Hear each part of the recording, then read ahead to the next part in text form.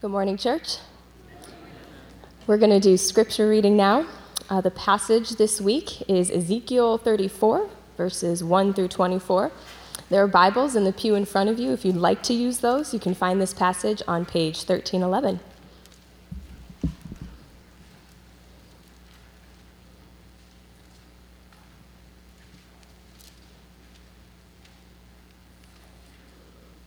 All right, Ezekiel 34, verses 1 through 24.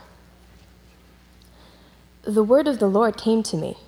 Son of man, prophesy against the shepherds of Israel. Prophesy and say to them, this is what the sovereign Lord says. Woe to you, shepherds of Israel, who only take care of yourselves. Should not shepherds take care of the flock? You eat the curds, clothe yourselves with the wool, and slaughter the choice animals, but you do not take care of the flock. You have not strengthened the weak, or healed the sick, or bound up the injured.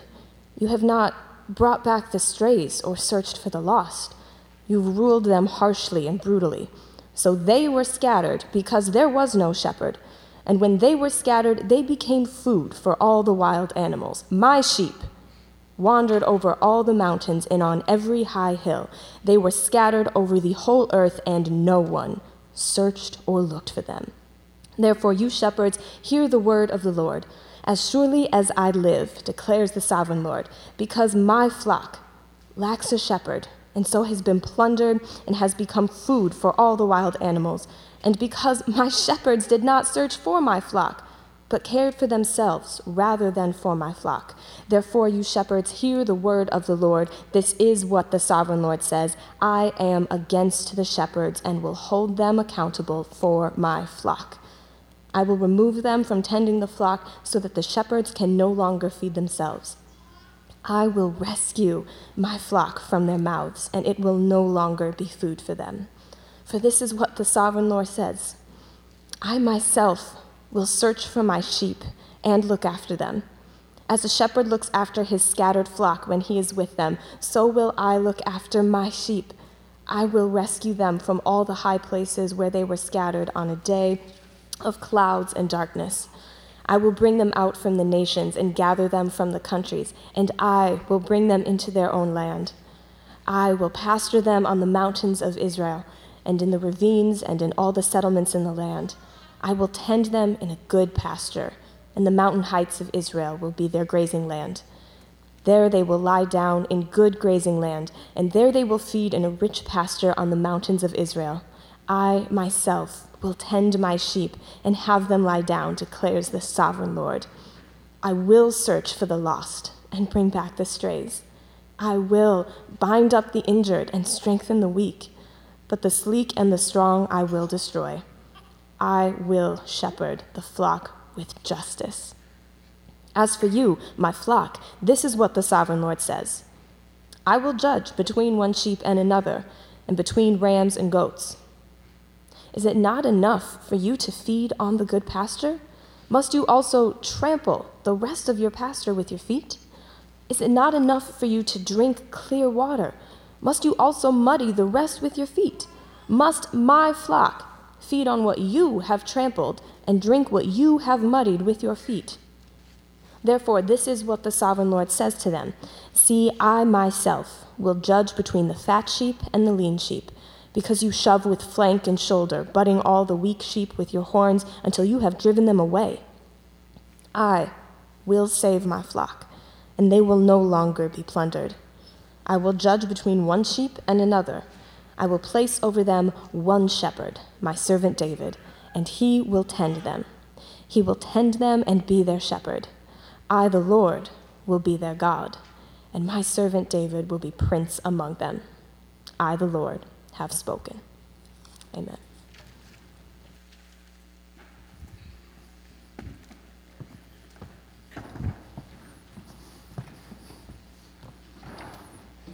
Thank you, Becca.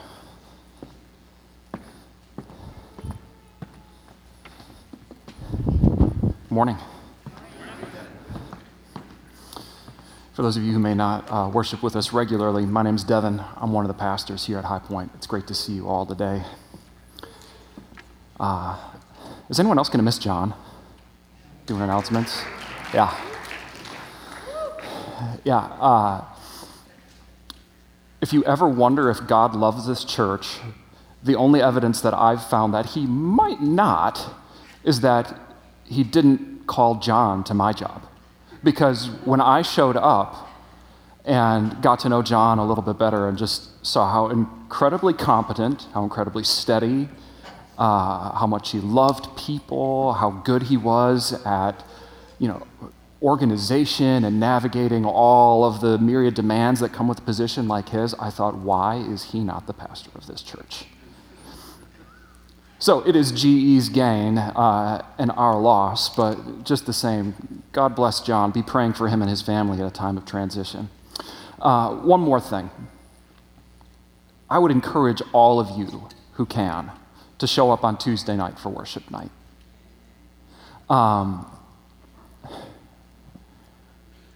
One of my favorite verses in all of Scripture is when God tells us that he himself is enthroned on the praises of his people.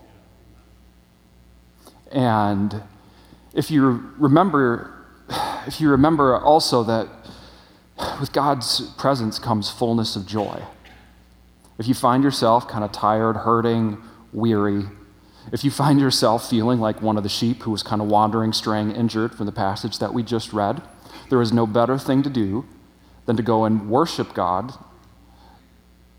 encounter him enthroned, and find peace and joy in his presence. I could say a lot more about that. For the sake of time, I'll move on. Will you pray with me? Lord Jesus, we receive you today as our shepherd and as our teacher. Thank you, Lord, that you do give gifts to your church for building us up so that we can all do the work of the ministry. But today, Lord, we confess that apart from you, we can do nothing. And we see the danger of trying to shepherd your flock in our own strength and according to our own ways. So we ask that you come and be the shepherd. Take full advantage of my weakness. Receive all the glory from speaking your truth to us. Lord, say what you want said from your heart to mine to the people. And give us good ears and good hearts to receive what you're saying to the church. Pray these things in Jesus' name. Amen.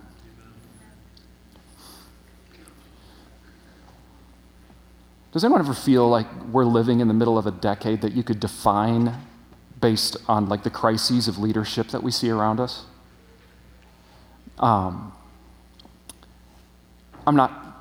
don't just mean that sometimes we work for bosses who are difficult people, or that sometimes through no fault of their own leadership screws up. I mean that when you look around, it just seems like a lot of times things aren't working the way they're supposed to, and when you try and trace the causes for the dysfunction back to some root cause, a lot of times it dead ends in an office in like the corner suite of your building.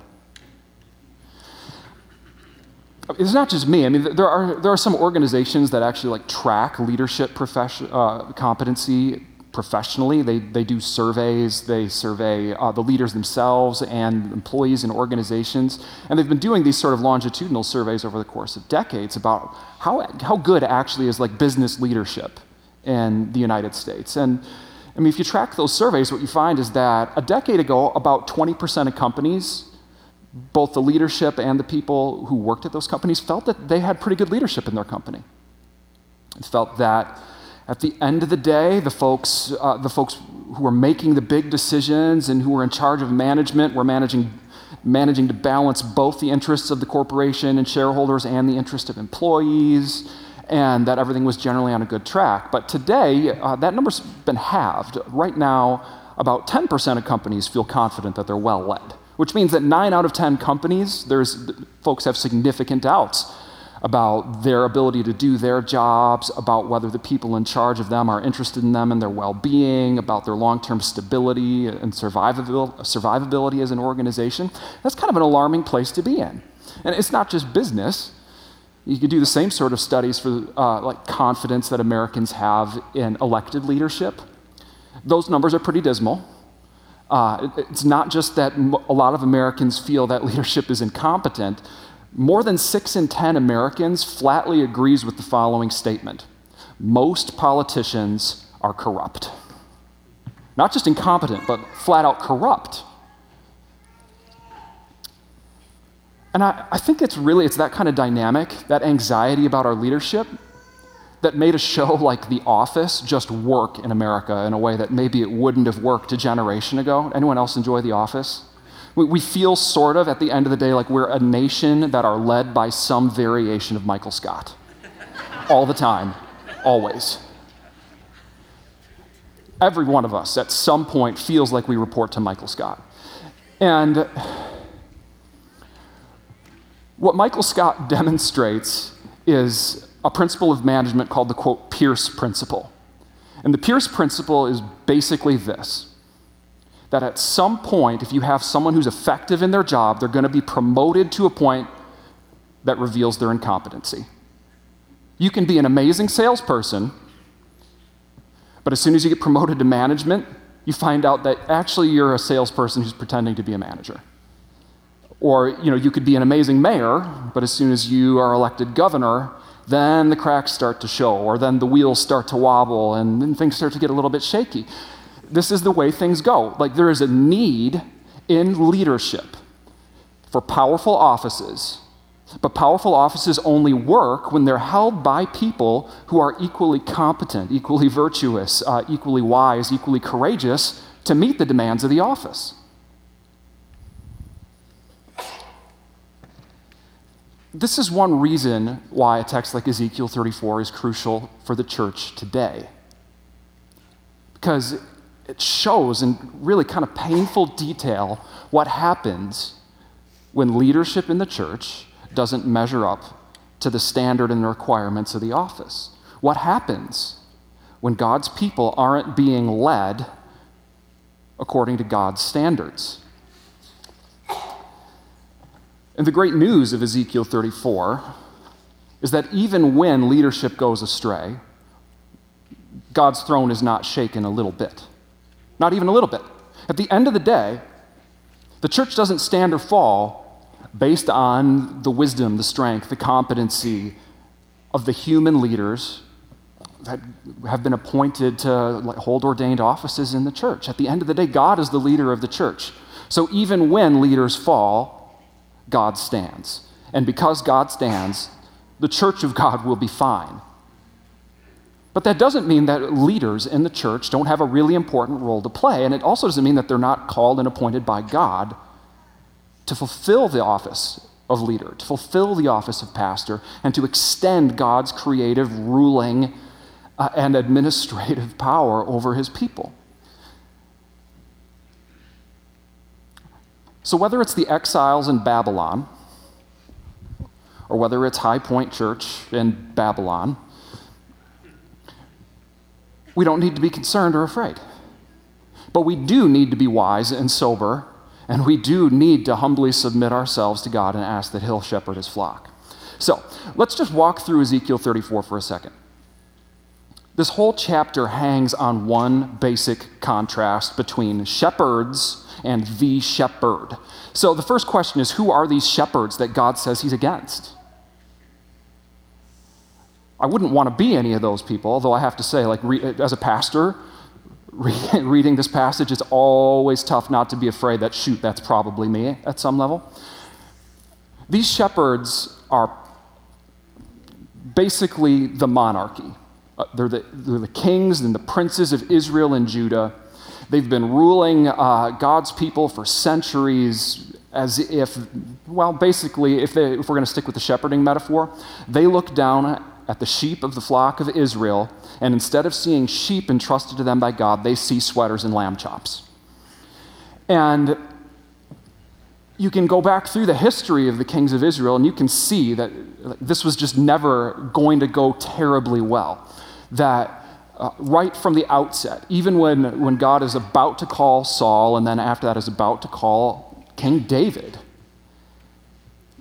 God says to them, you've got to warn the people what these kings are going to be like. You've got to warn them. They're going to take their children into their service. They're going to tax them heavily. They're going to send them off to fight in wars. Are you all actually sure you really want a king? And then the history of Israel kind of bears out God's warning. By the time you get through Saul and David, and Solomon, and you get to Rehoboam, the people are already done. They're already done. I mean, basically, they're done within 2.5 or 3 generations. They decide, oh my gosh, this didn't go so well. So, when Ezekiel's prophesying, you have kings of Israel and Judah who are in exile with them. You have Jehoiakim and you have Zedekiah. They're out there in exile, and then the word of the Lord comes to Ezekiel saying, I'm against you. How would you feel if you were Zedekiah and the last thing you saw were your children being killed and then your eyes were gouged out and you were dragged away into captivity? Or how would you feel if you were Jehoiakim and you'd probably ruled as king for about 3 months as a relatively young guy? And the word of the Lord comes, I'm against you. And you've been dragged off into exile for who knows how long. So those are the shepherds. On the other hand, there's the shepherd. And if you've been a Christian for any length of time, I'm willing to bet that you've heard Psalm 23 over and over and over again. The Lord is my, I shall not want. He makes me lie down in green pastures. He leads me beside quiet waters. You can see a lot of the same themes in Psalm 23 that we just saw in Ezekiel 34. This is how God goes about leading his people, like a shepherd. And it should probably tell us something that God is very comfortable referring both to the people that he calls to lead his people and to himself, to refer to himself as a shepherd. The function is essentially the same, but one is God, one are human beings. So when we pray, oh, give ear, O shepherd of Israel, you who lead Joseph like a flock, that's Psalm 80. One of the things that we're actually praying is that God will shepherd his flock through other shepherds who are supposed to do the same things that God does. So what's wrong with these human shepherds? Where did they fall short? And I think the key verse here is verse 8.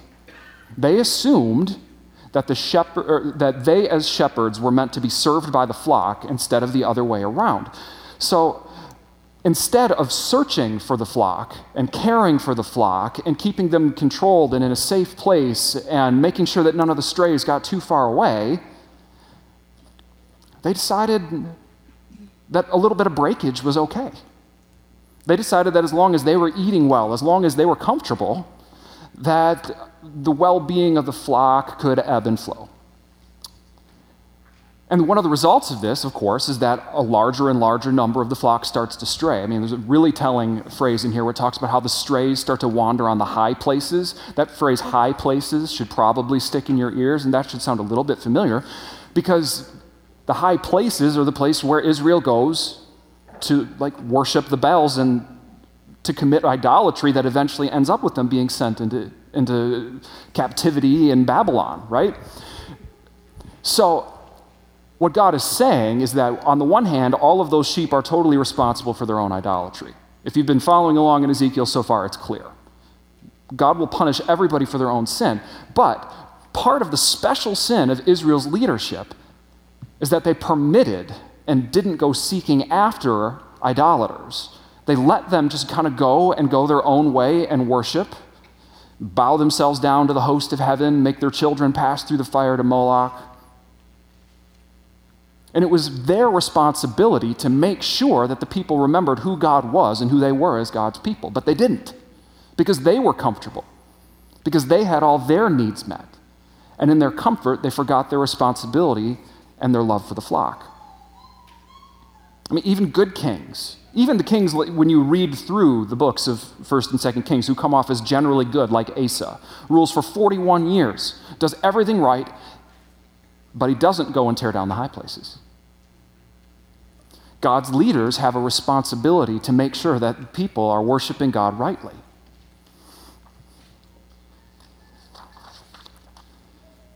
So how does God act? He sends them to exile along with the sheep. Because this is where the sheep-shepherd metaphor starts to break down.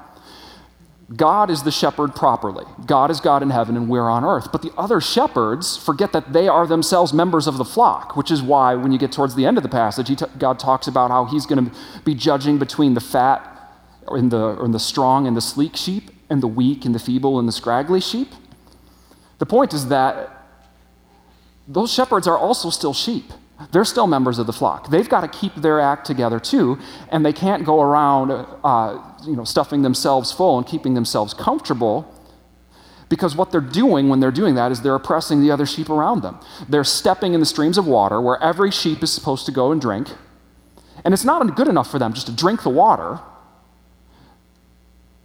While they're in the stream, they go about stamping their hooves around to make it so muddy that the other sheep coming behind them can't drink, and so they're thirsty. So their very behavior is scattering the flock, because what happens if you're a thirsty sheep? Do you stick around and drink the muddy water, or do you wander and try to find some clear water? The behavior of the shepherds precipitated Israel's idolatry, scattering them, making them feel like they couldn't trust the society in which they lived. And if that king was supposed to be the anointed representative of God, well, the worse the kings behave, how do you start to feel about God? So, God rejects the shepherd, and his response is that he is going to come and pasture the flock himself. Israel is not in jeopardy. Everything that's happening, even right now, exile, is the work of God on behalf of the sheep. He is going to go and gather up the stray sheep. When he finds the ones that are hurt, he's the one who's going to go about binding up the wounds and carrying them back to safe pasture. And for all those sheep who didn't wander, he's going to make sure that they get moved from pasture to pasture to pasture so that they still have enough to eat, so that they're well taken care of. And this is pretty amazing to me, because at this point, Israel is in exile. Israel is there because they have been worshiping idols. They've crossed the threshold of divine judgment. But even now what we see is that in the midst of judgment, God is even working this judgment about for the mercy and the restoration of Israel. It's even exile and all the suffering that comes with it is ultimately for Israel's good. But God isn't just going to shepherd Israel on his own. He's not just going to abolish the kingship. Instead, he says, nope, the princes of Israel may have fallen flat right now, but I'm going to raise up a new king in a new covenant. And that new king in the new covenant is David. I have a little bit more to say about David later in the message, but for now, just take a step back and put yourself in Jehoiakim or Zedekiah's shoes. How would you feel if your boss called you into his office? Hey, Devin, or whoever, we need to have a talk. You've only been king for about 3 months. But we're ready to do your first performance review. I'm afraid we have to let you go because I'm sorry, but you're just not God. How would you feel being held to that standard and measured against that standard? Is that even fair? Is that reasonable? I'm a human being, not God. Even David fell flat on his face. Just hang on to that question for a while. I want to come back to it, but before I do, I want to make a few points, because without these first few points, how you answer Zedekiah or Jehoiakim's predicament just doesn't make any sense. The first point, really the beating heart of this passage, and if you hear only one thing today, hear this. It's this. God loves herding sheep. God loves herding sheep. And that means that God loves you individually, whether you're in the middle of the flock, living well, or whether you're wandering on the heights in total rebellion against him. God loves you. This is the great love that God lavished upon us. Some of God's great kindness and love to us, we see it every day and we don't even think about it. When Jesus is talking about the love of God in the Sermon on the Mount, he says, just look at the sun. God makes the sun come up and go down every day for every human being, regardless of whether they're righteous or regardless of whether they're wicked. God's love is manifest in it all the time. He's sending rain for the righteous and for the wicked. He loves them all, and he's seeking them all the time. So there is a sense in which if we looked around, we could make a big list of the way that God is always loving all people all the time, always, because this is his nature. When John says God is love, he is right on the money. But there's an even more specific way in which God is love, in which he is loving all of us. You could look at a text like Romans 5, but before you turn there in their Bibles, just play out a little scenario like this. I mean, if you've been following the news at all this week, you know that very recently a gunman broke into a synagogue in Texas to take hostages. Now, we live in an age where that is terrifyingly, horrifically, and just it grieves my heart at how common it is. And if you have any empathy, you can't help but put yourself in the situation of not just the rabbi, but the other congregants who are worshiping there in that synagogue, and you ask yourself, what would you do? Who would you protect if you thought that there was a strong chance that the people around you were about to be killed? And hypothetically, let's say you're sitting next to someone that you've been having an ongoing feud on social media with. Or maybe it's an employer who's been skimming from your paycheck. Or maybe it's an employee who's been dipping into your till. When that gunman breaks through the door, what do? Do you try to save your own skin? This is where a text like Romans 5 and what it says about the nature of God just blows my mind. Paul says that maybe there are some of us who, if we really had our backs against the wall and saw that people around us were being threatened, would look for someone who deserved to be saved. We'd look for someone who deserved to live. We'd look for a righteous person. Maybe some of us would dare to die to save a righteous person's life. Maybe. But maybe when it gets down to it, we'd all just be too petrified. We'd go into fight or flight. Our brains would go blank. We wouldn't even be thinking about the people around us. But God demonstrates his own love for us in this, that while we were yet sinners, Christ died for us. This is like the heart of the shepherd in action. When the shooter comes through the door and you don't know what's going to happen next, Jesus jumps on top of you and me and everyone else, no matter what we've done to him. He puts sinners first, above himself, because that's the nature of the Good Shepherd. John chapter 10, I'm the Good Shepherd. The Good Shepherd lays down his life for the flock. It's really, really easy to believe that in abstract as a Christian. It's likely that if you've been attending church for most of your life, that everything I just said is something that you agree with, or that you would say that you agree with. But this is where it gets a little tough. Do you believe that that's true about you if you're the sheep and he's the Good Shepherd? We spend a tremendous amount of time in America trying to make ourselves worthy of love and acceptance. We try to make ourselves physically beautiful. We try to educate ourselves so that people will need us and need our opinion. We plot and we push and we scheme to get ourselves in positions of power so that we'll be respected. All of these things are the things that we're dedicating so much of our lives to, and it's rooted in this fundamental insecurity that people actually don't like us, that people might not actually love us, that we'll never be worthy of love and acceptance. But this is the truth of the gospel that's every bit as true for you right now if you've been a Christian for 25 years as if you're not a Christian in this room right now, which is that God's great love seeks you and prioritizes you and sees you as inherently lovable, valuable, and important right now, no matter whether you're beautiful or educated or powerful, no matter even whether you've been good or bad. That's the heart of the shepherd.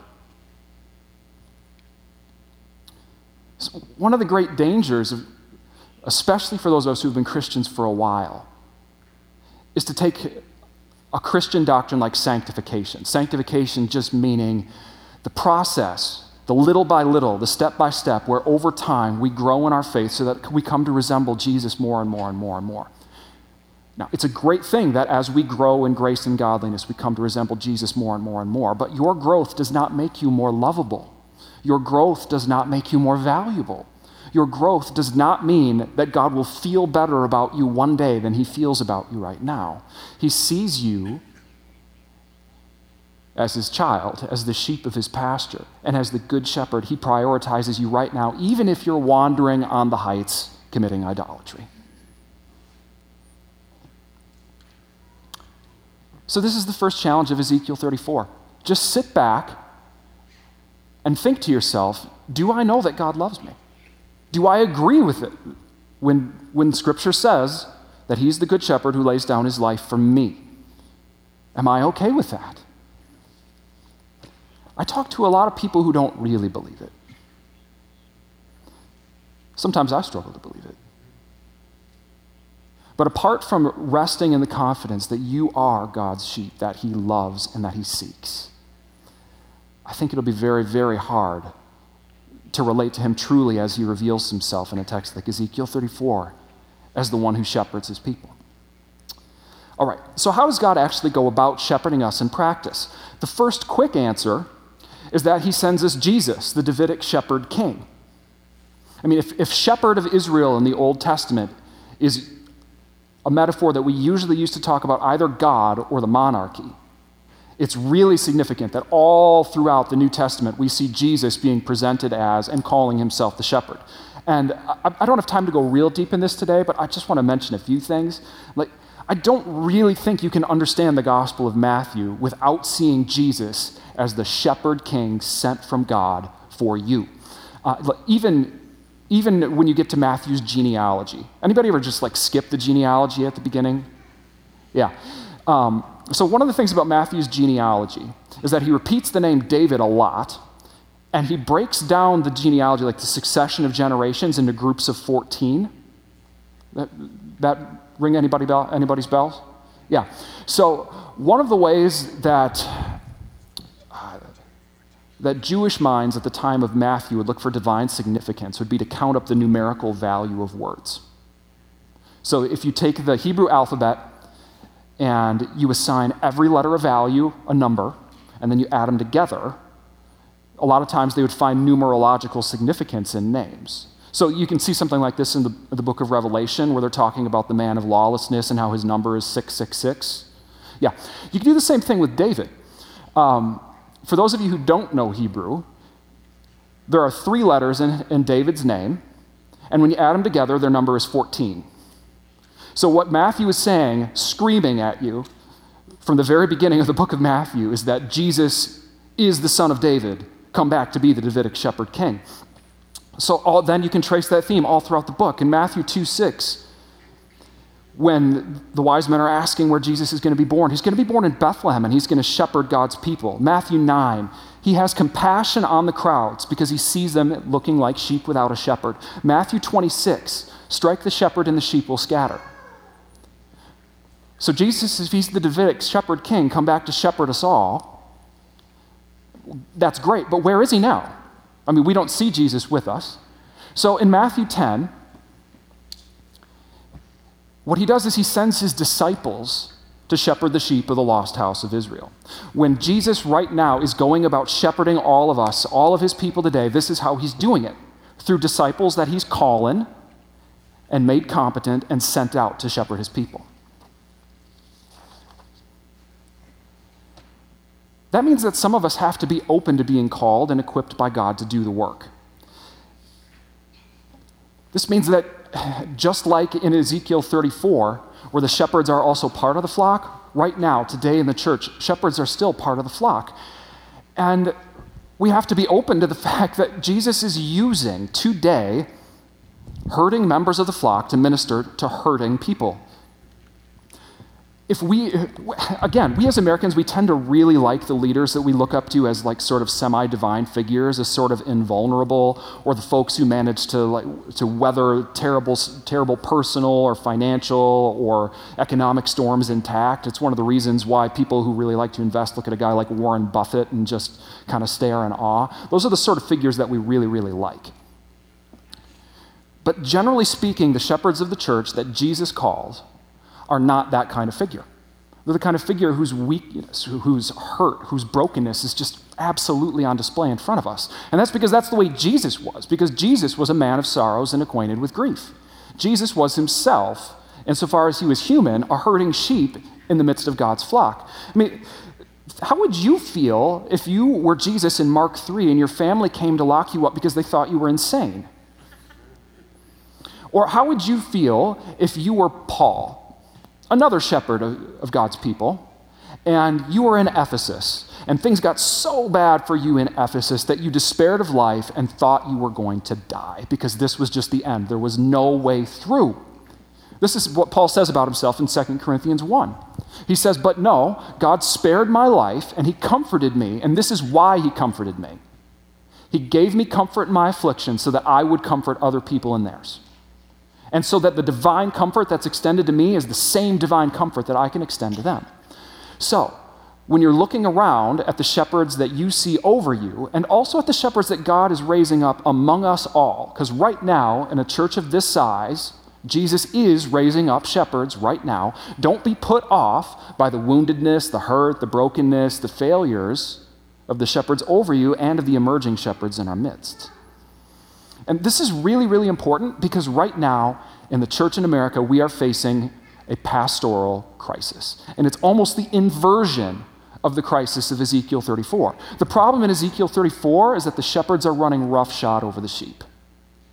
The problem in America today is that nearly 40% of pastors are so burned out that they are seriously considering leaving the ministry. 90% of people in America who at some point hold the office of pastor will retire with a different job title outside of the church. If you are a pastor or a shepherd of some kind today and you find yourself so burdened, so exhausted, so crushed that you really don't know how you can keep going on, remember Paul in 2 Corinthians 1. He felt the same way. He didn't think he could make it. It was only because of the divine comfort extended to him and the confidence that he gained from receiving divine comfort that helped him finish his course. So, if you are that shepherd, know that God is not expecting you to live up to his divine standard in your own power and strength. You can come to him for divine comfort and know that God will extend that same divine comfort to the hurting people that you minister to. So, at High Point, shepherding is the work of the whole congregation. Shepherding is the work of all the people of God. So, how many of you are members of a small group? Yeah. I'm so thankful for the small group leaders of this church. I'm so thankful that I get to work with you. I see so much of like the divine shepherd at work in High Point small groups. I see people who are concerned for the hurting and the lost and the broken that they find right in front of them on a week-to-week basis. And I know that God is raising up more small group leaders who will be that kind of shepherd, who can shepherd 5 or 6 or 7 or 10 people at a time. So if you are interested in becoming one of those people, one of those shepherds, you feel like maybe God is leading you to step up and pastor his people, come talk to me after service. Or if you like, next week at 11 a.m. during the second service, we're going to be back in the Micah Center. All of the small group leaders are invited. We're going to talk about some small group related things. If you're a small group leader, please come. If you're not a small group leader but you're considering becoming one, also please come. We'd love to talk with you. But in order for small groups to function and extend Jesus' shepherding ministry, some of us do need to step up and do it. And in order to step up and do it, you do have to have some confidence that you're not just going to end up like one of these shepherd kings that God rejects. And how can you know that? How can you really believe that? That if I step up and let myself function as a shepherd in the middle of God's flock that God loves and God feels so strongly about, that if I screw up and mess with his people, he's going to reject me and discipline me. I mean, why would you do that? Wouldn't it just be safer to sit back in your pew and say, yeah, thanks, we'll let someone else do that? Because that's kind of basically where I imagine Jehoiakim or Zedekiah would have found themselves, right? Like, they're carted off into exile with God's people, and maybe they don't think they did a perfect job, but could they really reasonably be expected to live like God and shepherd God's people like God does? This is where it's helpful just to remember the basic logic of Israel's kingship. It begins with one action: anointing.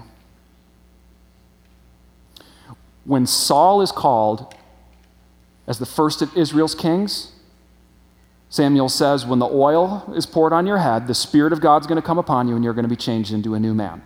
After the Spirit of God departs from Saul and David is anointed king, the same thing happens. David and Saul become more than themselves while they remain themselves because the power of God is at work in them and through them. This is the same logic that you basically find in a text like Ephesians 4, where Paul is describing the way that leadership in the church is supposed to work. Paul tells us that God gives us leadership as gifts from God to the church. And he says that this grace is given to leaders. Grace is the same word for gift, so that they'll equip the saints for the work of the ministry. In other words, it's grace. Like the people who are given to us to lead us are gifts from God, and the capacity to lead is also a gift from God. So the only thing that you need to know, if you wonder if maybe God is calling you to take a more active leadership role in the church, the only thing you need to know is that God is calling and God is the one who's providing the power. This is the basic logic of Christian ordination. Not everybody agrees on what happens during ordination, like during services of ordination or ceremonies when people lay your hands on folks, and at one point they're a priest or a pastor, another point they're not. But essentially what ordination is the whole body of Christ around an individual looking at them and saying, the grace of God is at work in that person. We see it. We see the fruit of it. We see the evidence of it, and we recognize it and we affirm it.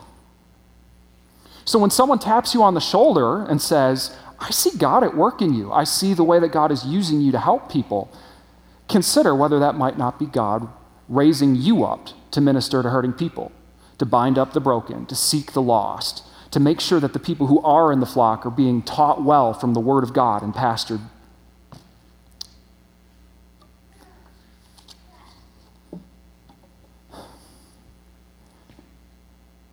Anybody want to just stick around for another hour so I can teach this whole text? Okay.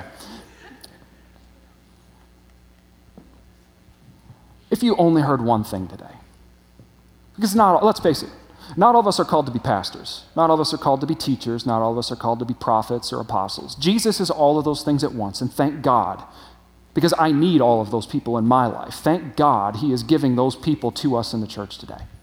But if you only heard one thing, remember this. The reason for all of that is not to produce more celebrity pastors who look cool on book covers.